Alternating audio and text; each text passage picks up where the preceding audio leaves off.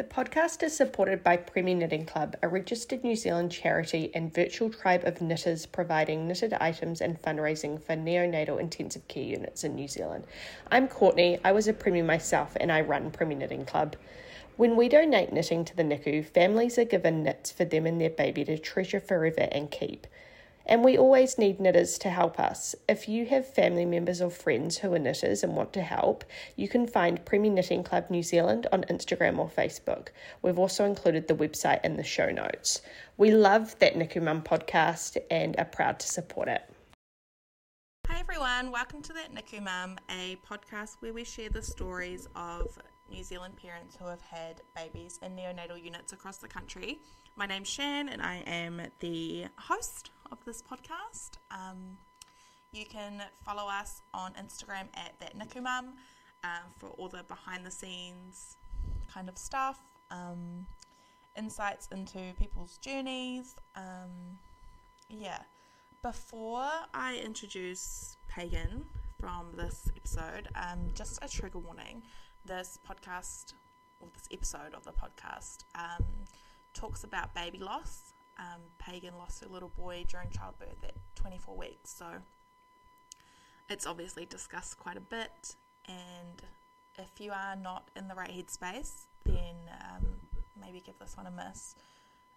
She has had another baby since, so you could skip to the end more if you wanted to just hear her positive NICU experience with her rainbow baby, but so it does get quite heavy, as obviously child loss does, but yes, so just a warning there.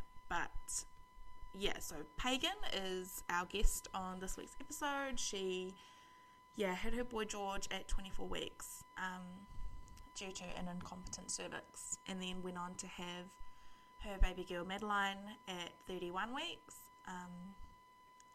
She was in NICU till just after her due date and is home and thriving. So she's obviously had quite a difficult time, but has kind of come through it all, which is really good. And Pagan is so lovely to talk to. I felt like we got on really well. Awkward if she doesn't think the same thing, imagine that. So I hope you enjoy listening to this episode. And like I say, it does get a bit heavy, so please just bear that in mind. But let's get into it. Right. Do you want to start off telling us a little bit about your family and your husband and your children?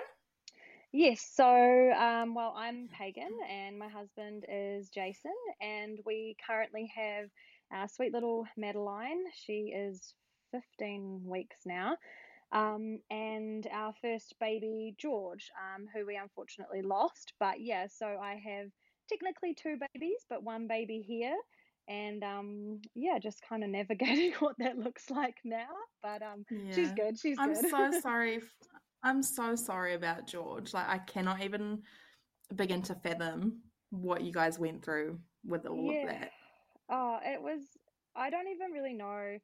I feel like everyone always says to me, oh, how do you talk about it? And I'm like, oh, I don't even know sometimes. And then sometimes I start thinking about it, and then I will just sit there and cry and be like, oh my God, pull your shit together. But we're allowed to cry. Like, you lost your baby, you know? Oh, I know. But when I actually talk it through, I'm like, oh my God, that was actually quite traumatic. But I guess when you're like in it and it all just happens, like you don't have any other choice but to just deal with the cards that you're being given, and so you kind of just roll with it, and that's just the shitty stuff that happens, and you just go okay and on to the next day. And all of a sudden a year's gone by, and like when we were sort of in NICU and we were talking to a lot of the nurses and stuff about what had previously happened, and they're all like, oh my God. And I guess you don't really think about everything you've been through until situations I guess like this where I'm like talking about it and I'm like, oh okay. Are you comfortable to talk about what happened with George? Yes, I'm pretty comfortable. I have never really been one to shy away from talking about it, because I'm like it is part of like me and Jace and everything that we've gone through. And I mean, I guess I was somewhat not ignorant, because I guess it's not really stuff that you look into until it actually happens to you. But you know, I had a few friends that had lost babies and stuff, and you truly don't really understand or relate to it until it actually happens to you. Yeah. And yeah, I don't even really know where to start with it, really. Like, so basically, I found out that I was pregnant January last year, and that was first baby, so we were all very excited, and yeah, the family was over the moon because I'd kind of been the one that was like, no, I'm too busy, I'm working. Every time everyone was like, when are you having babies? And I was like, no, work. And I'd always kind of, you know, put that first, I guess. And so, yeah, we found out we were pregnant. And eventually we found out it was a little boy. So we were pretty ecstatic about that. I did the NIPS testing, so I found out really early because I'm so impatient, and I was like, I need to know, I've got things to buy, like, so, especially in your line of work as well, right? Like you have access to like all these baby clothes. You're like, I need to know what ones I'm taking home with me today. Basically, yeah. And I was like, okay, I need to know, I need to do this. So, yeah, I found out it was a little boy, and I'd picked my midwife and done all of those sorts of things, and spoken to all my cousins that had had their babies, and was like, oh my God, what am I in for? Blah, blah, blah. And, you know, working in the children's industry, I had kind of read a lot of stories and stuff anyway. And so I was like thinking that I was somewhat prepared. And I had a LETS procedure done. It was 2015. And, so essentially it was like 7 years prior to me actually being pregnant. So yeah, so I got my midwife, and she was a new midwife, and I had told her that I'd had a LETS procedure done previously, and she was sort of the opinion, let's just be overcautious. We will go, I'll refer you to the hospital. You'll get the 16-week cervix length check done. And then essentially they can go from there as to if they think that you are going to have any sort of cervix issues, or it's irrelevant, carry on. And like my gynecologist and people like that were like, oh, it was a really small like LETS procedure, there was no you know, large area that was removed, so we really shouldn't be an issue. So I went along, I had the cervix length check done at 16 weeks, and it was fine.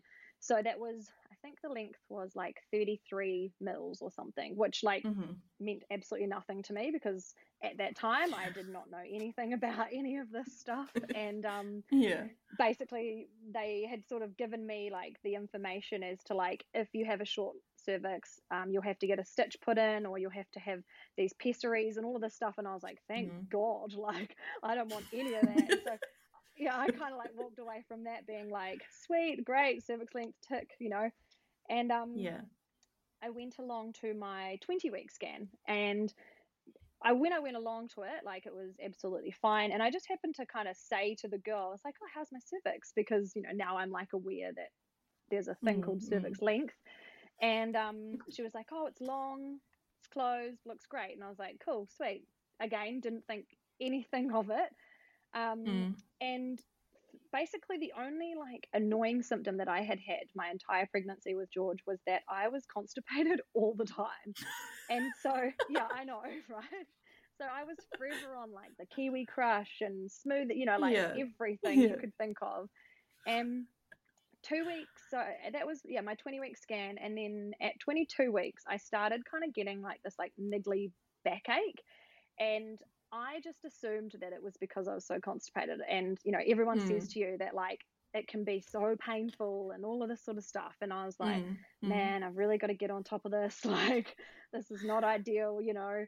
And then at 23 weeks I actually lost my mucus plug. And again, at the time I didn't really know what it was or anything, but I messaged my midwife and I was like, hey, I think that this is what's just happened.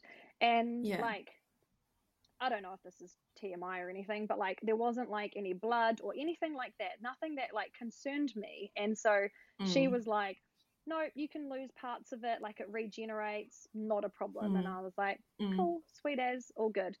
Had you told her that you'd had the backache? Yep. And because I had actually been asking her for like an enema, and she had said no, because she was like, no, like it can trigger preterm labor, blah blah blah. And so I was like, okay. And I didn't want to push her, because I knew she was, you know, like a new midwife, and I was like, I didn't want to like put her in this corner of being like, give me the things that I know you don't want to give me. Like yeah. And then it was the 15th of June, and so by this stage, like, I had tried to restart doing exercise, hoping that they'd get my bowels moving. I'd gone to an osteo to get like realigned, thinking maybe I was like all out of whack, and that's why I wasn't going to the toilet. And I went out for lunch with my mum and my aunties for my auntie's birthday, and I was telling them about how sore my back was, and of course they were like, harden up, like, you know, because at the time, like, I know they feel awful about that now, but at the time I was actually going through like a lot of stress in my personal life, and I had lost like 7 kilo, my hair was falling out, so like I didn't really look massively pregnant or anything for 24 weeks, you know. And of course when my mum and that are going, well, I don't understand why you've got backache, you've got no bloody bump, like there's no extra weight on you, like I don't get why you've got this pain. And I was like, I don't know either. I actually had the same thing the day my waters broke. My back was really sore. And now I'm like, obviously that was early labor, but at the time I was like, man, it's just from being like pregnant. We'd just moved house. I was like, I'm just sore. But now I'm like, that's what I was saying. I was like, oh, I'm just like, I need to stretch out or something. It wasn't painful. And from what I expected labor to be, that was not, you know, like I've seen all these videos online of people like screaming in pain and all of this, and like, so I did not expect that I was actually in labor for like 2 weeks without realizing. And I got home from that lunch and stuff, and I think of all these conversations. So yeah, I think of all these like conversations that I have that now seem very like ironic, given but I had like a family friend over, and I was saying to her, I was like, Jan, I don't know how I'm going to do labor. Like, I can't even do this bloody backache from essentially just not going to the bloody bathroom. Like, how am I going to do labor? And she's just cracking up laughing. And later on that night, it was like 5 o'clock, and I had actually been messaging. I have a friend that is a midwife in Auckland, Katie, and I'd been messaging her, kind of being like, what do you think? I really need to just get this enema. Like, do you think that it could be really bad for me? You know, and she was like, look, just ask your midwife again. And I was like, okay. I was like, I didn't want to put her on a bad. So I had been talking to midwife Katie in Auckland, and sort of saying to her, like, am I being an asshole if I like ask my midwife, just pretty please, can I have this enema? Like, even just like mentally, I was like, I need to go to the bathroom so that I can just be like, I've gone, you know, like, and I think my husband was like, he's like, you just need to go. I'm sick of hearing that you can't go. And I'm like, I know, I need to go. Like, and so I was kind of like in the middle of messaging her, and I went to the bathroom, like for a wee, obviously, because I couldn't go anything else. And when I wiped, it was like ever so slightly pink. And I mean like ever so slightly. And to be honest, I would have never thought anything of it if I hadn't have been messaging Katie at the time about the enema. And I just happened to say to her, like, hey, just like, and she goes, send me a photo. And I was like, are you sure? She's like, I'm a midwife, like I get sent this stuff all the time. And I'm like, okay. So I sent her the photo, and then she rang me, and she was like, I don't want to freak you out, but I think your waters are leaking. You need to ring your midwife and tell her that you need to go in for an exam ASAP. And I was like, okay. So then like I kind of was like, oh my god, what's happening? Like, is this pain like that I've been having? Oh my god. And so then of course like my brain just went into overdrive, and I ran outside, and Jace had just got home from work, and I was like, we're not getting KFC for dinner anymore, like we're going to Christian Women's. And he was like, what, we're going to the hospital? And I'm like, yeah. And he was like, what's wrong? And I was like, I don't know, but we've got to go. And so I get to the hospital, meet my midwife, and it was kind of funny. She had the enema in her hand, and she's like, here, like, take this with you. I was like, cool, thanks. And we rocked up, and she's like, we'll do an exam. And I could tell from like the minute that they like looked inside, basically with the speculum, it was my midwife and another doctor, and their faces just went like white. And I was like, what is it? And she said, you're 5 centimeters dilated with bulging membranes. And I was like, I'm what? And she said, don't move. And I was like, what are membranes? Like, I hadn't even done antenatal classes. Like, I think I'd Yeah, downloaded the yeah, thing and I hadn't even looked at anything yet. So yeah. I had absolutely no idea. And she was like, do not stand up. And then all of a sudden, like, everything just became quite like panicked and like heightened. And I just started crying, and Jason's looking at me, and I was like, I can't be having a baby right now. Like, this is just not, like, yeah, I don't even know, like, to how to explain that feeling of just like utter terror of being like, what the hell? And so basically my midwife was walking me through the thing, and she was like, okay, like, you know, it's going to get quite intense. There's going to be a lot of people coming in. Basically, she sort of talked me through the fact that the first thing that they would do, they'll be giving me steroids, and they'll be trying to stop the labor. So I get upstairs, and, you know, everything was sort of like steroids, and they went, and a whole bunch of, you know, blood being taken and lines going in and all sorts of hectic stuff like this. And then we're sort of sitting there, and the NICU team came in, and the guy sort of started talking to us about, you know, like, so obviously the chances are high that you're going to have this baby. And I was like, no, I'm not. Like, I thought we were just trying to stop the labor. They're going to stop it. Yeah, they're going to stop it. And he was like, okay. And I from when he was kind of like, okay, I was kind of like, okay, they obviously aren't very confident that they're going to be able to stop this. But I was confident. I was like, no, like, we're going to stop this, right? Like, you know, we're going to stop it, and I'll just stay in hospital for a few days, and then I'll come back, and then I'll give birth at like 40 weeks. But no. So he kind of came in, and I guess for a lot of people that will be listening to this, like, that talk that you have with the NICU team, they give you like a brochure, and that brochure, all I remember is like, it's like one of the main things I actually remember is the colored dots as to like how far along you are gestation wise. And I just remember him pointing, you know, 24 weeks, like I was 24 plus 1, so I was literally like right on that day. And it was just all these red dots, and every word that came out of his mouth was just negative. It was, you know, disability, death, cardiac arrest, like all of these things, and, you know, resuscitation. And he basically left kind of saying, so what do you want us to do? And me and Jace like looked at each other like, we don't, what do you mean? Like, you're asking us to like whether we want you to save our baby? Like, this is hectic. Like, what the hell? And he kind of left, and we were just a bit like, I don't even know, like, we were lost for words really. And another lady came in, and she had a lot nicer manner.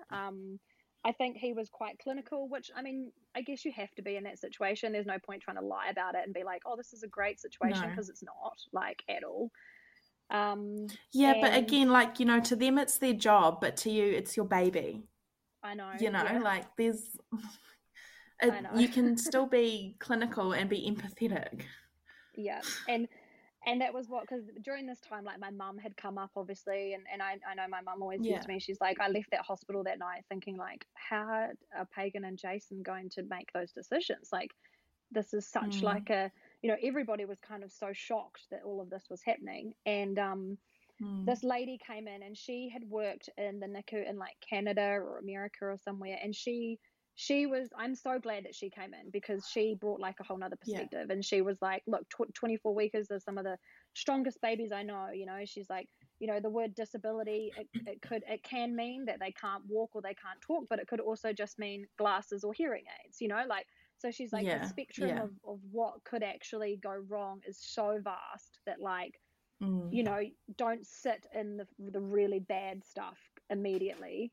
So yeah, we really appreciated like her conversation, and she kind of made it quite black and white for us. She basically said, she was like, look, because the other thing that this guy had said, he was like, oh, are you having a boy or a girl? And we were like, a boy. And of course we're like, oh, excited, a boy. And he was like, no, boys have like a less, you know, chance of survival in NICU than girls. And I was like, oh, okay, like, what? Cool. Like, oh, what do you want me? Yeah, like, I was just like, oh, okay, that's great. Thanks for telling me that. I remember when I was in labour, the NICU doctors came in to like talk us through what was going to happen and stuff. We had 32 weekers, so obviously a bit further along than you. But the one thing I vividly remember is the doctor was like, so we won't use the forceps in a prem birth because it can crush their skull. And I was like, okay. why did you tell me this? Like, Yeah, yeah. this is information I don't need. I know. And so she was really lovely, and she kind of basically said, look, she goes, 24 weekers can come out and they'll be screaming. And she's like, if he comes out and he's crying and he's got color, she's like, we'll intubate him straight away. Like, that is a really good sign. But if he comes out and he's blue and, there's no noise, potentially there's already been a lack of oxygen, which could indicate already brain damage, things like that. And we were like, okay, so that kind of gave us, I guess, something to think about going into like what we might get handed once he came out. So then she kind of walked away, and I was sort of just sitting there, and we were like, okay, so right, we're stopping labor. Like, this was still my plan. And I think that was all like maybe like 9-10 o'clock at night. And then about 4 a.m. I started noticing the back pain again, and I got up to go for a wee, and when I came back, I had the most horrific contraction I have ever had, still to this date. And like to the point that I screamed, and I pushed the buzzer. And I remember these two ladies came running in, because they had basically said if I had any changes in pain to like let them know. And I pushed the buzzer, which woke up poor Jace. He was sleeping on the floor, and he's like, what's happening? And I was like, oh my God, like I'm in so much pain. And then all of a sudden I had another contraction, and the ladies were like, sit down, sit down. I sat down, my waters broke, and then like 13 people came running into the room. And from there, it was just this very like hectic environment. I had absolutely no pain medication whatsoever, because I hadn't really been in any pain, so there wasn't a need to give me anything. And they had previously checked his position, like, I don't know, a few hours earlier, and he was like head down and stuff. So they were happy with like where he was and all of that. Because I also asked them, I was like, oh, so will this be a C-section? And they were like, no, because I just assumed with it needing to be so like medically assisted that like a C-section would be. But that was when I found out about how they do, like, is it called like a classical cut or something, and how that's not actually they don't like to do that if they don't have to. So they basically had kind of ruled that out for me. So I had all these people come running in, and I had these two lovely old ladies up beside me, and I was like, I don't know what to do. Like, what am I doing? Because they were kind of like, you need to start pushing. And I'm like, how? Like, I've read nothing about this. And they were like, chin on your chest and blah, blah, blah. And they were trying to like help me talk through it. And they were, coaching me and saying, it's going really well, going really well. But then all of a sudden, his arm came out. So his arm came out first, which meant he was compound presentation. So they said, I remember the doctor kind of saying, we've got his arm out, Pagan. Look, I'm just going to have to twist. I'm just going to have to move him. I'm just going to have to do it. And I could kind of hear her. And obviously I could feel her like trying to move him around. Because everything got very painful very quickly. And, they were sort of throwing me around on the bed a bit and trying to change positions and everything. And they were like, Pagan, he's just stuck. We're just trying to get him, blah, blah, blah. And there was a lot of this. And I just remember every now and then catching Jason's face, and he just looked absolutely terrified. And, and I was obviously like in a lot of pain, and I was so tired as well. Like there was just a lot happening. And then the lady to the left of me, she was kind of like, hang on. And then she goes, I can't get a heartbeat. And it was kind of from then that like everybody just kind of stopped what they were doing. And then she was trying to find a heartbeat, and they could only find mine. And that was when, all the doctors, all the nurses, they kind of stopped. I felt the whole mood in the room just completely change. And the doctor, her name was Suzanne. She was absolutely lovely. She basically said to me, Pagan, I'm really sorry. Like, he has passed. And she said, we're going to have to, give you an episiotomy and use forceps to get him out because he's so stuck.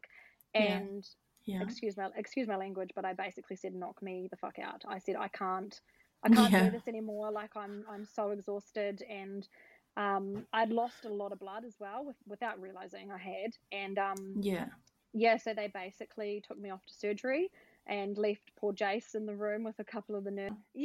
So basically I said, knock me out. And they basically, I just remember being wheeled down the hallway, thinking, okay, cool, like I have this baby half out of me, being like, what what is even happening right now? And then I went off to theatre, and I remember like the irony of being handed like while you're half like when I want to say conscious, because like in so much pain and contractions were still happening, and they're like, hey, can you sign this form for like blood?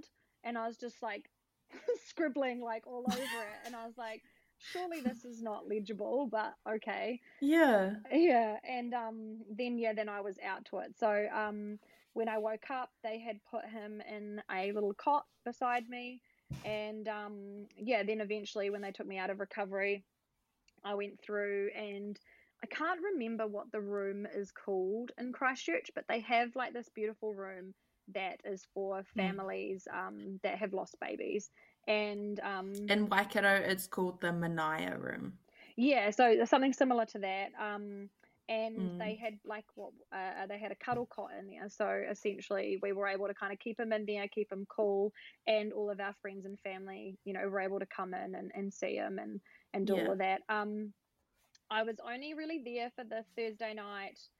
For that Thursday night, and then I ended up checking myself out Friday afternoon, because there was a lot of babies being born on that same floor, so there was a lot of babies crying, and I was still just in this like whole shock of like what has actually just happened, and I just wanted to be at home. So we got checked out and whatnot. Then on the Saturday morning, I actually collapsed at home and had to go back for a blood transfusion. So, oh my God. So that wasn't the best start to like trying to get away from the hospital. And I have the absolute worst veins. Like, no word of a lie. Like, I'm more terrified of getting a line put in than I am of actually giving birth. Like, it's that whole process is so horrific.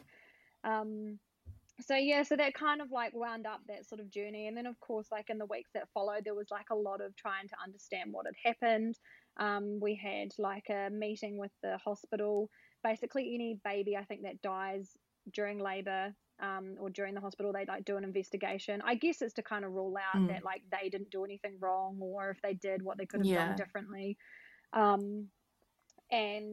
Like I had quite a few questions for them, because obviously it took them about 9 weeks before I actually got to have the meeting with them. We didn't do an autopsy on George, because they essentially told us that there was absolutely nothing wrong with him. He was 720 grams, like he was really good weight for what his gestation was going to be. He literally just got stuck during delivery, and because he was so little, he couldn't breathe on his own while being stuck. So it was just one, again, excuse my language, but one big clusterfuck, really. Like they couldn't, there was no like medical reason, So then obviously I started doing some digging, because I was like, well, why was my cervix opening? Why was all these things happening? And I started asking questions, and I started looking back through a lot of my scans. And when I looked at my 20-week scan, I actually noted that on the report, nobody had actually written what my cervix measurement was. And I don't know whether that was because it had just never been requested, or maybe it wasn't something that was needed to be written on there. But are they a sonographer? I think a sonographer. They had actually done a measurement, and at my 20-week scan, it was 23 or 24 mils. So for me, when I looked at that, I was like, hey, that's like gone down a centimeter between. It's shortened quite a bit. But of course, like the sonographer wouldn't have looked at that, because they didn't have my previous measurements, and because it wasn't put in a report, it didn't stand out to anybody. So I started asking questions about that. My midwife, she kind of backed off a little bit. I was kind of disappointed. I didn't get my 6 weeks worth of care from her. Every time I asked, you've still had a baby, like I know, and which was disappointing, because I loved her, and I just sort of thought, like, given the situation, that she would have been a little bit more than willing to kind of like answer some questions. But I think also because she was quite new, Maybe she was a little bit worried that she had done something wrong. I don't know, but she kind of just kept doing the whole, just wait until your hospital appointment. Just wait until you talk to the hospital. And yeah, so the report from the hospital basically said that they couldn't confirm that I had an incompetent cervix, or that it was preterm labor because of the amount of stress that I was under. So I was like, okay, cool. Another cluster of shit all happening at one time that caused my body to go into labor. But I knew that going forward, I was going to make the assumption that my cervix was a bit shit and that I was going to push for extra care. So, when we found out that we were pregnant with Maddie, I had a private obstetrician and we had a plan in place, and I was like, I'm getting the stitch. I don't care what anybody says. And, they were still like, you don't have to get it. We could just wait and see. And I was like, I am not waiting and seeing, not at all. 14 weeks, I got the stitch put in. And when I woke up from getting that done, the pain in my back, I was like, this is the same as it was with George. So this is clearly linked to my cervix. So they put the stitch in, and it was a really boring and uneventful pregnancy, somewhat. Obviously I couldn't do anything. I was on bed rest a lot. They were like, you're not leaving Christchurch. I wasn't allowed to go anywhere. I went to Twizel at 29 weeks for my brother-in-law's 30th, and I was like, I left Christchurch for the weekend. But even then, my midwife, Mary, she was amazing. She was like, please don't go too far. Don't do things you don't need to do. And I was like, okay. So you had a different midwife to what you had with George? Yes, I did. Yeah. So I asked my obstetricians, I was like, because when I first tried to book in with an OB, they were like, oh, we're actually all closing down and we're not taking on any more clients. And I was like, cool. Amazing. So I said, well, can you at least suggest for me a really good midwife? I know it sounds awful, but I was like, I essentially want somebody that knows how to deal with somebody that's lost a baby, that knows how to deal with all the horrific sides of pregnancy, because I don't want someone that's like, it's okay, everything's going to be okay, because truth of the matter, it's not. I'm a high risk pregnancy now, and I want someone to be real about it. And Mary was fantastic. She was the best thing ever. And then the obstetricians ended up ringing me back a week later saying that they could take me on. So I had both. Good. So that was really, really good. And when I actually got my stitch put in, and I was on the maternity ward, with the fetal medicine team in Christchurch Women's, I actually had all of the doctors come and see me because they saw my name on the board again, and they were like, oh my God. And they were the ones that had been in there with George. And it was really sweet. I know everybody gives a lot of doctors and nurses so much shit. And I have nothing bad to say about any of the doctors and nurses or any of the care that we had, it was absolutely phenomenal. That was really sweet. And one of the doctor, that actually did the surgery for me, her name was Dr. George. And so I found that I was like, oh my gosh, I love that. And I'm not normally a very sentimental person, but there was something about that just kind of was like, okay, this feels good. Yeah. It's almost too much of a coincidence, eh? I know. So, and then I got to, it was 29 or 30 weeks, and I started having some Braxton Hicks and tightenings across the front. And I was like, oh, this is new, because I'd never had front tightenings before. And it was 31 weeks, and I was driving to go and drop some paperwork off for our company, and all of a sudden I got this tingle in my back, and I was like, I'm just gonna ring my obstetrician. And I rang her and was like, look, it's the middle of the day, I don't feel bad because it's not the middle of the night, I'm not ringing you, so I feel like this, it's, I'm not putting anybody out, but can we just check me really quickly? And she's like, yeah, come in, we'll put you on a CTG. So off I went, and I spent the day basically of them monitoring me in between all their appointments. And she checked me out, and she was like, it looks pretty good, but you do have a stitch in, so essentially everything's being held together. And she's like, given your history, we'll just send you to Christchurch Women's, get the steroids put in, and at least then they can give you some medication and we can try and calm down what she was assuming might have just been an irritable uterus. So Yeah. I was like, okay, cool, let's do that. So, and she goes, they'll call me if I need to come in for any reason. So off I went and up to the hospital. I got given the nifedipine again, which, by the way, I can now hand on heart say does not work for me. And throughout the afternoon, basically, the contractions were just getting like more intense and more intense.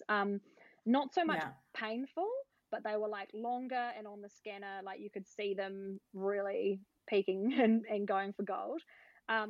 I did have a couple of internal checks, and they were still quite happy that like there was no cervix changes happening. So essentially, it was just like me being monitored. And Jace made the decision. It was like 11 o'clock, and he's like, "Look, I'll just stay because we live half an hour out of Christchurch." So I said to him, "Well, you'd hate to go home and then something happen because last time it happened in the middle of the night." So he's like, "Right, we'll just stay." So we were like sort of sitting there trying to organize all of our stuff and our boys and all the stuff because we've got a construction company, and we're organizing all of that because he's like, "Well, I'm not going to be able to be on site tomorrow, you know, like trying to redo everything." And all of a sudden my obstetrician turned up, and she's like, "Hi," and I'm like, no. what are you doing here? And she's like, "I couldn't go to bed. I needed to come and check you out for myself." And I was like, "Okay." Aww. And I was like, "Oh, that's really sweet." And the first thing she did, she looked at the CTG, I think that's what it's called, and she was like, "Oh my gosh, this is really ramped up from when you were in the office." And I was like, "Yeah, I thought that too." And she's like, "Have you got any pain medication?" I was like, "Oh, I took a Panadol, but like I was like, I'm not in like pain." I said, "The painful thing is these bloody speculum exams that they keep wanting to do." Yeah. And she's like, "Yeah." And she goes, "Okay, well," she goes, "I'm going to have to do one just to check you out." So anyway, so she did one, and she goes, "Yep, no, you're in labor." And I was like, "Oh, okay." She goes, "Yeah, no, Awesome. well in labor. Awesome." And she goes, "We'll be having a baby." And Jason was like, "What? Like when?" She goes, "It'll probably take us about an hour to prep the OR," because we knew that Madeline was breech, so it was going to have to be a C-section. And he was like, "What?" Did that make you feel a bit more assured, obviously, with what happened with George, to knowing that you were going to be having a C-section? Yeah, so it was kind of weird because literally the 2 weeks prior to all of this happening, I had just started thinking, "Oh, maybe I should look at an elective C-section," because I just started getting a little bit nervous about everything. And I don't know if it was whether I was having all these tightenings and stuff again, and I was like, "Oh, I think it might be about to happen." Because I'd kind of previously thought, nah, like that won't happen again. I'll be able to go into this and give it a good go. But I just started to kind of freak myself out a little bit and was like, and it was like my cousin's 21st was the weekend before, and I'd been asking everybody, being like, "What do you think?" And I had another one of my cousins, she was like, "Just have an elective, like you'll be so much like you won't be freaking out, blah blah blah." So I was like, okay, this is happening. So I messaged my mum and I was like, "I'm gonna be having a baby." And she's like, "What?" And I'm like, "Yep," in like an hour. So they basically like prepped us for all of that, and mum made her way up to the hospital just as like, and she managed to see me just as I was walking down the corridor off to the surgery. And it was like, it was actually really like, I won't say like healing, because I don't think that you really like overcome the trauma from the first one, but like it was so calm. There was no pain. We listened to Fleetwood Mac, and it was just so chill. And it was just, I was like, "Oh my God, I'd do this again in a heartbeat. Like this is my ideal birth situation." So I felt the same. I had vaginal births both times, but the first time with the twins was so friggin' hectic. Like so many people around and everything. And then I had Angus, my singleton, and it was like calm. There was like 4 people in the room, including me. It was like, there was a music, and it was just like, it was just so much calmer. And I don't think, unless you've had the real hectic birth, you actually realize, oh my God, this is what birth is like. I know, this is why everybody keeps wanting to go back for more and more, because it actually doesn't have to be that horrific. Yeah. And like obviously we had like the NICU team come in and been given the brochures again, and like we were now sitting in like the green dots and stuff, and so like everything was just like a lot more. And it was funny, like the lady kind of speaking to me, she's like, "You're very calm about this," and I was like, I feel like it's because for me, I'm like 31 weeks, like this is great. Like even my obstetrician Angela, like she was like, "I told you, we just had," she goes, "31 was the magic number." She's like, she goes, "All she's got to do now is fatten up and learn to breathe properly." And she's like, "This is great." And I was like, I know. And even when we were in NICU, like I had like, obviously you speak to a lot of parents and stuff, and I did have a couple of people say to me like, oh, you're quite calm about this whole situation. And I was like, I feel so much better about the fact that she was out of my damn body, because I was just so stressed the whole pregnancy. And that she was actually born, she's alive, like we actually have a baby now, and I'm just essentially waiting for her to grow more. Like, like that birth process and stuff, like, was just, I mean, it was still like, very sterile. You're in a surgical room and all that kind of stuff. But I mean, I wasn't really one for like wanting certain things anyway. I'd never thought about what your ideal birth would be or any of that stuff, because I'm one of those people, I'm like, if you don't make plans for things, then you can't be disappointed. So I kind of just roll with the punches, really. And no, it was great. And so they took her out, and then I asked my obstetrician as I was laying there, I was like, what does my stitch look like? And she's like, I'm about to take it out. I'll show you if you like. And I was like, oh, okay. I was like, is it something I can keep? And she was like, I don't know if you want to keep it. And that was when she actually said to me, she's like, you are 4 centimeters dilated and the stitch is actually tearing your cervix. And I was like, cool, great. So that was like perfect timing of her to just like show up, want to do a check, and then everything that kind of imagine if she had come like the next morning. I know, or if I was at home and she started trying to cut, like that, that freaks me out because I live so far away from the hospital. But so all of that was like really good. Like for me, it was like perfect scenario, I guess, of all the different options that I could have been dealt. And then like my healing and stuff from my C-section was really good. The only problem that I started to then have was like, cause obviously they want you to like pump and give breast milk and all of that stuff, and I was always kind of one that was like, I'm not going to breastfeed, like rah rah rah, especially with George. And then after George, I was like, okay, I might end up with a NICU baby. I know that they're going to want breast milk, so I'd kind of like come around to the idea of like, this is what's going to have to happen, blah blah blah. And then I ended up having like a really good supply, so of course they were like, this is great, keep going. And then I got mastitis, and I essentially, so it was about 3 weeks in, and I got mastitis the first time, and I was like, I'm so done, this is horrific. Like, and I was in hospital, like I got admitted, it was so bad, and the lactation consultants in NICU were like, please don't give up, you've got such good supply. And like Maddie's only kind of issue was that like she had a very sensitive stomach, and so they were really hesitant for me to stop my milk supply. So I was like, okay, I'll keep going. And so I did. And then a week later, I got mastitis again. And oh my God. I know. And I managed to get on top of that with just like oral antibiotics. And then 10 days later, I got it again. And so basically, I ended up with it 3 times within 4 weeks. And I the final time I actually ended up in hospital admitted for about 5. So I think at that point, so she was in there for 9 weeks, and by that point it was about six weeks in, and my like infection marker was like 380 something. They were like, what the hell? And basically they kind of said to me, if I still had like an open C-section wound or had any other wounds in my body, basically I would have gone septic, because like the infection would have traveled. So I was like, okay, I'm not here for this. Like, and I asked for some medication, and I dried up my milk like that. And basically I had enough in the freezer to get me through basically the entire time that she was still in NICU. But we did transition her over to formula while she was still like under their care, just in case she had any sort of issues or anything like that. Were they really reluctant to let you do that?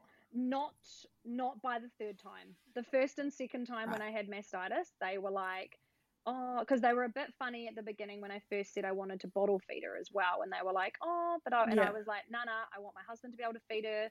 And you know, like I said, I like to have my own independence, and I work a lot, and I do, you know, and I want to be able to have other people look after her and it not be a problem. And so you know, I was like, let's give her a bottle. She'll be having breast milk, so there's no problem with that, right? So I kind of had my win there. And then when it came to my third time with mastitis, and they saw how gravely ill I was, because I was on the ward as well as being up in NICU all day, and they were like, "You look awful," and I was like, "I feel like I'm I dying." am. Yeah. They were kind of like, "Yeah, no, you need to," because I was like, "I can't keep having this every week. Like, this is no way." Yeah, Like, yeah. I was like standing in the shower covering my boobs because the shower hurt so much. Like, it was just, it was, yeah, not an ideal situation at all. No. And it's funny, all my friends are like, "I can't believe you even did it for that long," because I was like, I am never gonna breastfeed, like. But you know, when you've got like a little baby that's like sick and needs it, like, you just do what you need to do, right? So Yeah. plus, like, I kind of feel like I came out of that C-section surgery and there was like a nurse there just waiting to milk me, and I was like, okay, this is Yeah. fine. There is a lot of like the outside pressures as well. Like you walk down the corridors in NICU and it's all like breastfeeding and Yeah. milk supply. Like there's you feel like you don't really have an option, do I you? know. And like sometimes, like, and you do feel bad because there's like a lot of women that really struggle with just supply. And so, like, I felt Mm, bad saying that I was wanting to give up and how much I hated it. Meanwhile, I'm still mm, pumping like hundreds of mils. And, you know, then the lady mm. next to me is just trying to get 20 or 30, and all she wants to do is breastfeed. And I, you know, like, I felt bad then, Yeah. like, oh my God, I hate this. Like, um, Yeah, yeah. but I mean, I guess everybody, yeah, has their own journeys and everything. But that was mine when it came to that. Mm, But mm. yeah, so she was in there for 9 weeks. Um, Slowly got her main thing was, yeah, feeding and like weight gain at the beginning, because they Yeah. couldn't get a line in her to begin with either, because her veins were so bad, and she was like vomiting a lot. She inherited that from you. I know. I was like, I'm so sorry. Like, literally, my last hospital stay, I had like 7 attempts, and they had to use like an ultrasound, and it's always like pediatric needles, and yeah, like. Yeah, yeah. And I say to them, I'm like, "Hey, I have really bad veins," and they're like, "It's fine, I can get this," and I'm like, "Okay," like, No. yeah, and so yeah, so once they kind of managed to get a line in, they had like 3 attempts at different long lines with her, and they had to have. She ended up with like a half a long line where they pulled it back because it went up the wrong way, and all sorts of different Yeah. things like this. And they managed to get some. Is it called like TPN? I think it's like the nutrients Yeah. via IV. Yeah. Once they got that into her, then she started gaining the weight. So that then she could actually, like, her stomach matured and she was able to handle the milk. So it was kind of just that, like, Yeah. you couldn't really get one without the other. So there was Yeah, about yeah. 2 weeks there where it felt like, because she lost a lot of weight to begin with, Mm. and it felt like, because when she was born she was like 1900 grams, and then she lost nearly 300, and so they were like, whoa, like, that's a lot. um, It's a but good yeah, weight though for 31 weeks. yeah, it was a good weight, yeah. And so she came on, yeah, it was about like the third weekend that we kind of started feeling like, okay, like, now we're just like fattening her up and waiting for her to Yeah. develop, essentially. We were kind of out of that like scary part of her being like, oh, she's not putting on any weight today, or she's been really sick today, Mm. or all of that sort of Mm. thing. Then she kind of had a bit of a reaction to her vaccinations, her 6-week vaccinations, which kind of set us back a little bit as well. And then essentially at the end, it was just like trying to get her to bottle feed. And that was Mm. probably my biggest frustration, because obviously they don't have enough nurses to have somebody trying to bottle feed her every time that you're not there. I was trying to spend Yeah. like 14 hours a day up at the NICU, trying to give her a bottle every single time, trying to hold her in an Mm. elevated side lying, and all of these different, you know, things Mm. that Mm. they all want you to do. And we just couldn't get enough into her on that 3 hourly cycle. And I started Yeah. sort of trying to say to them, I was like, can we please try, you know, like, the baby, you know, like, let the baby tell us what to do, and, you know, maybe spread it out to say 4 hours, because I kind of Yeah. felt like every 3 hours was too soon for her, because it would take her like an hour to try to have her bottle. And, you Yeah. know, then they're trying to put more food into her, you know, 2 hours later, and she's still asleep. So they'd be like, oh, Mm. we'll just put it through the tube. And I'm like, but Yeah. that's because she's not genuinely ready for it, you know, like. Mm. So Mm. when it got to the end, it was like the week that it was her due date, and we had a meeting with the hospital team, and we kind of just put our foot down and was like, I want to bring her home, and I'll bring her home on tube, and I can guarantee you that she's going to take that bottle better, because I can give it to her every feed. And yeah, and the social worker and everybody was really great. They like put it all together for us, and we came home the day after her due date, and she was only on the tube for 6 days, and took the tube out, and she like smashes bottles now, and like it's like her favorite thing to do. Yeah. So so it was good, because when we first had that meeting, the doctor like in charge of her was like, oh, she'd probably got another couple of weeks of trying to work out that bottle. And I was like, I am not going to be here for another 2 weeks. Like, no, I'm sick of the $50 a day and bloody car parking at the Christchurch hospital. oh my like, God. Like it was just, I was like, we need to be home now. I'm done. We're good. Yeah. She didn't have anything like medically wrong with her. So like, and that hospital was at capacity. So I kind of felt like, yeah, you would think they would kind of try and shuffle you out, right? Like, like I was sort of like, I go. feel bad her taking up a space when all she needs to do is learn how to have a bottle, which I can do at home. Yeah. Like, there's babies being born that need to be here, and you're sending parents off to Dunedin, and all of these things which are like not ideal situations when you've just given birth. Yeah. So we felt bad still being there. But then it felt like on the week that we left that there was like a mass exodus and it all cleared out. So I'm not sure what was going on. Maybe everybody got sick of it and was like, right, we're done. Yeah. They all had the same problem, just needed to bottle feed. Basically, and that's what it felt like. Everybody was like, oh my God, this feeding situation. And I was like, yeah, I feel like this is the niggly part at the end of NICU, because like NICU babies have to be perfect, right? They won't let them go home until they're perfect. And that's that's the hard part, because like I had friends that had babies around the same time, like the expected due date as mine, and some of them were having to wake their babies to feed them and stuff, and I was like, see, they're not in NICU and they're having to do these same things and all that kind of stuff. But of course, because she had been in NICU, they don't want to kick her out in case she ends up back there. So I do get it, but when you've been there for it still 9 sucks. weeks, you're still like, I'm ready to like go when home I now. when I had the twins, and it was like all these boxes you have to tick to be able to take them home, and then when I had Angus, because he was born at term, it was literally like he was an afterthought. When we got discharged, they like discharged me, and they were like, oh, and the baby's okay, and I was like, I mean, I think so, like he's there. And they were like, anybody okay, want to check him? and I was like, I feel like we missed this like whole step of making sure he was fine to go home, because he had to go through so many hoops in NICU. I know. So but I mean, otherwise, like our NICU journey was like fine. Like, I mean, other than like obviously the stresses of trying to work your life around it. And like the biggest thing for the Christchurch hospital is the lack of car parking. Like, you'd get there and you'd spend half an hour driving round and round trying to find a park, and then how expensive it is. But I mean, like we had really, really lovely nurses, really lovely doctors. I think we only ever had maybe like one grumpy nurse one time, and then you kind of have her again and you realize that that's just her personality, and it's not actually like she's just grumpy all the time, and you're just like, and you say that you just kind of give it back to her, and then all of a sudden you get a bit of cheek, and you like you kind of work it out. But like, I mean, we're pretty grateful and thankful for what they all did for her. So I mean, I wouldn't have been able to look after her like they did, so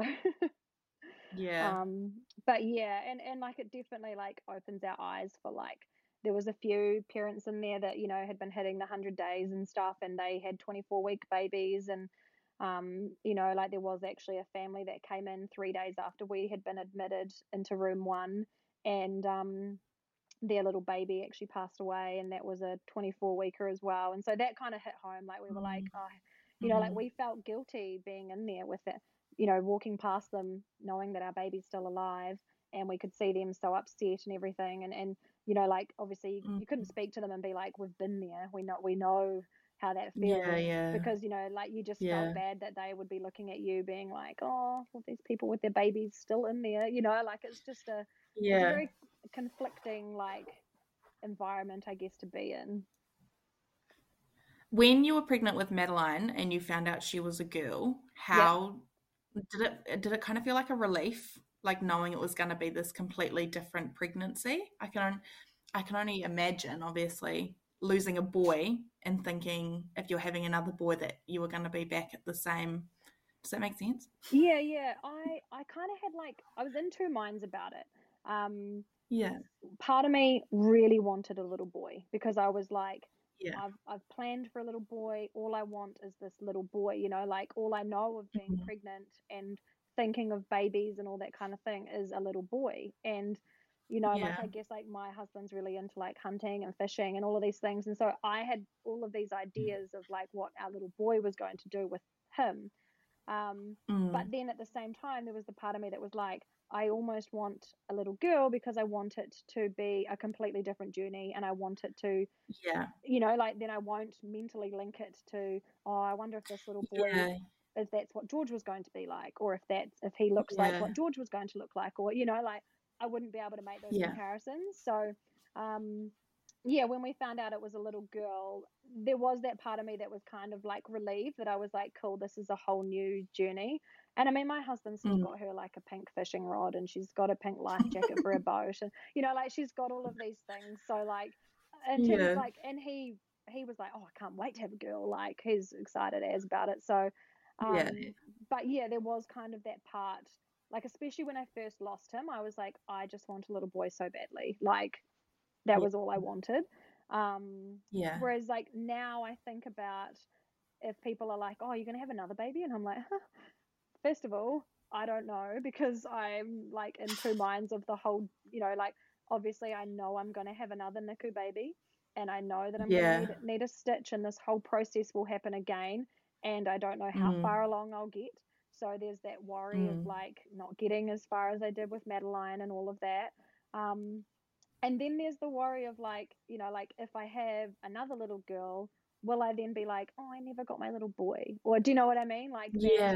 you know? Yeah. So there's just so much, I guess, that like how you can think about it and everything. I just try Mm. to, I mean, I've had a couple of people already be like, so you can have another one? And I'm like, don't even Oh my ask God, me we've that. got that too. Like we've got three boys, and so we had the twins, and then because they were fraternal, we had to find out because I was like, I need to know if this is a boy and a girl or two girls or two boys because there's a lot of scenarios. Yeah. And then we had Angus, and we found out he was a boy, and we were kind of the same. We were like equally excited and gutted because we're like, we're not having any more. So we're Yeah. never going to have a little girl. But then at the same time, if it was a girl, I'd be like, oh, I won't have this like little boy gang. But Yeah. like I was literally still pregnant with him, and people are like, "Oh, you're gonna try for a girl?" And I was like, "Can I have this? Can I have this baby first? Like, can we make sure he makes it to term?" Yeah, I know. It's just I'm I just don't like, understand how people find they can ask that.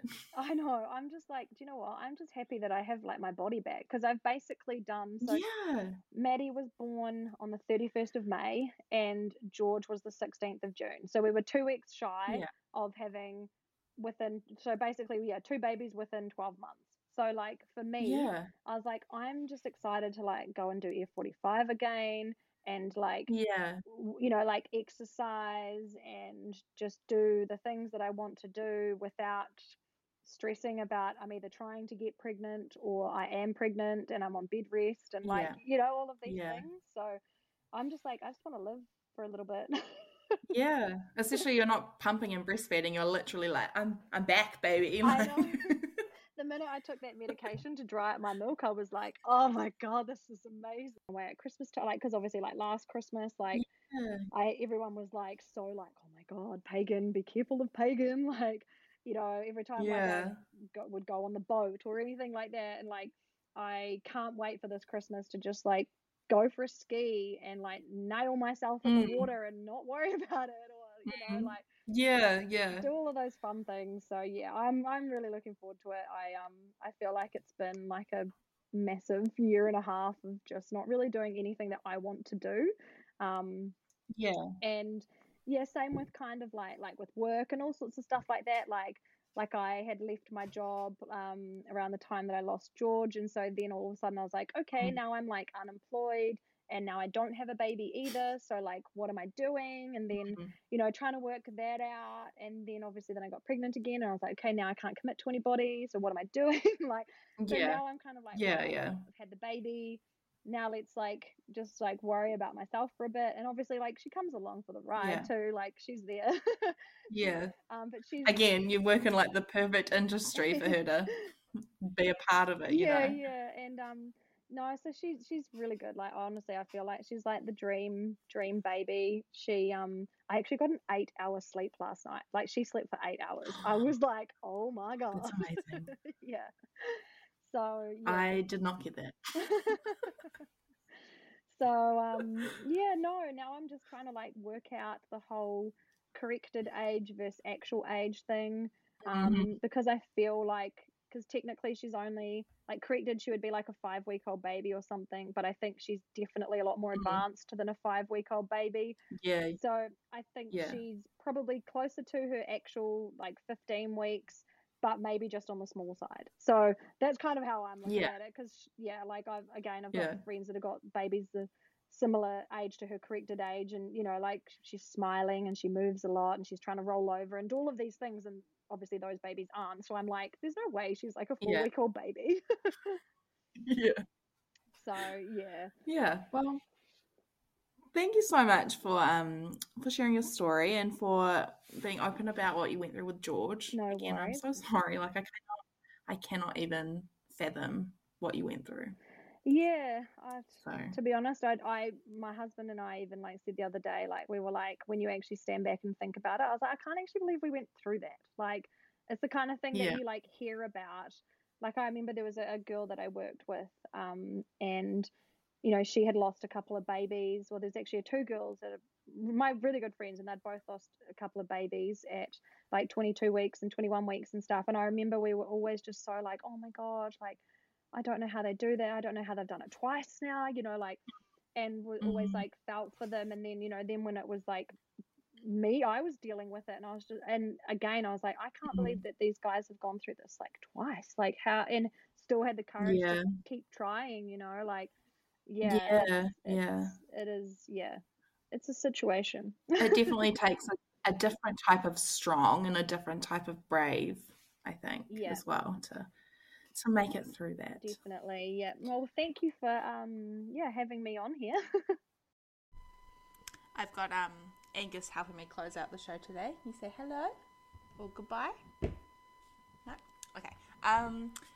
So a huge thank you to Pagan for sharing what she went through with both of her pregnancies, obviously. An absolutely heartbreaking story, but she's got little Madeline now, so hopefully that doesn't make it better, but helps to ease the pain that they went through. And I'm so glad that they had quite a positive experience with their NICU stay, and with Madeline, and that there's no ongoing issues for them. So I hope you enjoyed this episode as much as you can enjoy listening to heartbreaking stories. If you have had a loss, there's a wonderful charity, I think they're considered a charity, called SANS, that you can contact to get support to help you get through a really, really awful time. So I'll put the link to their website in the show notes. But yeah, thank you so much for listening, and I'll chat to you soon. Bye.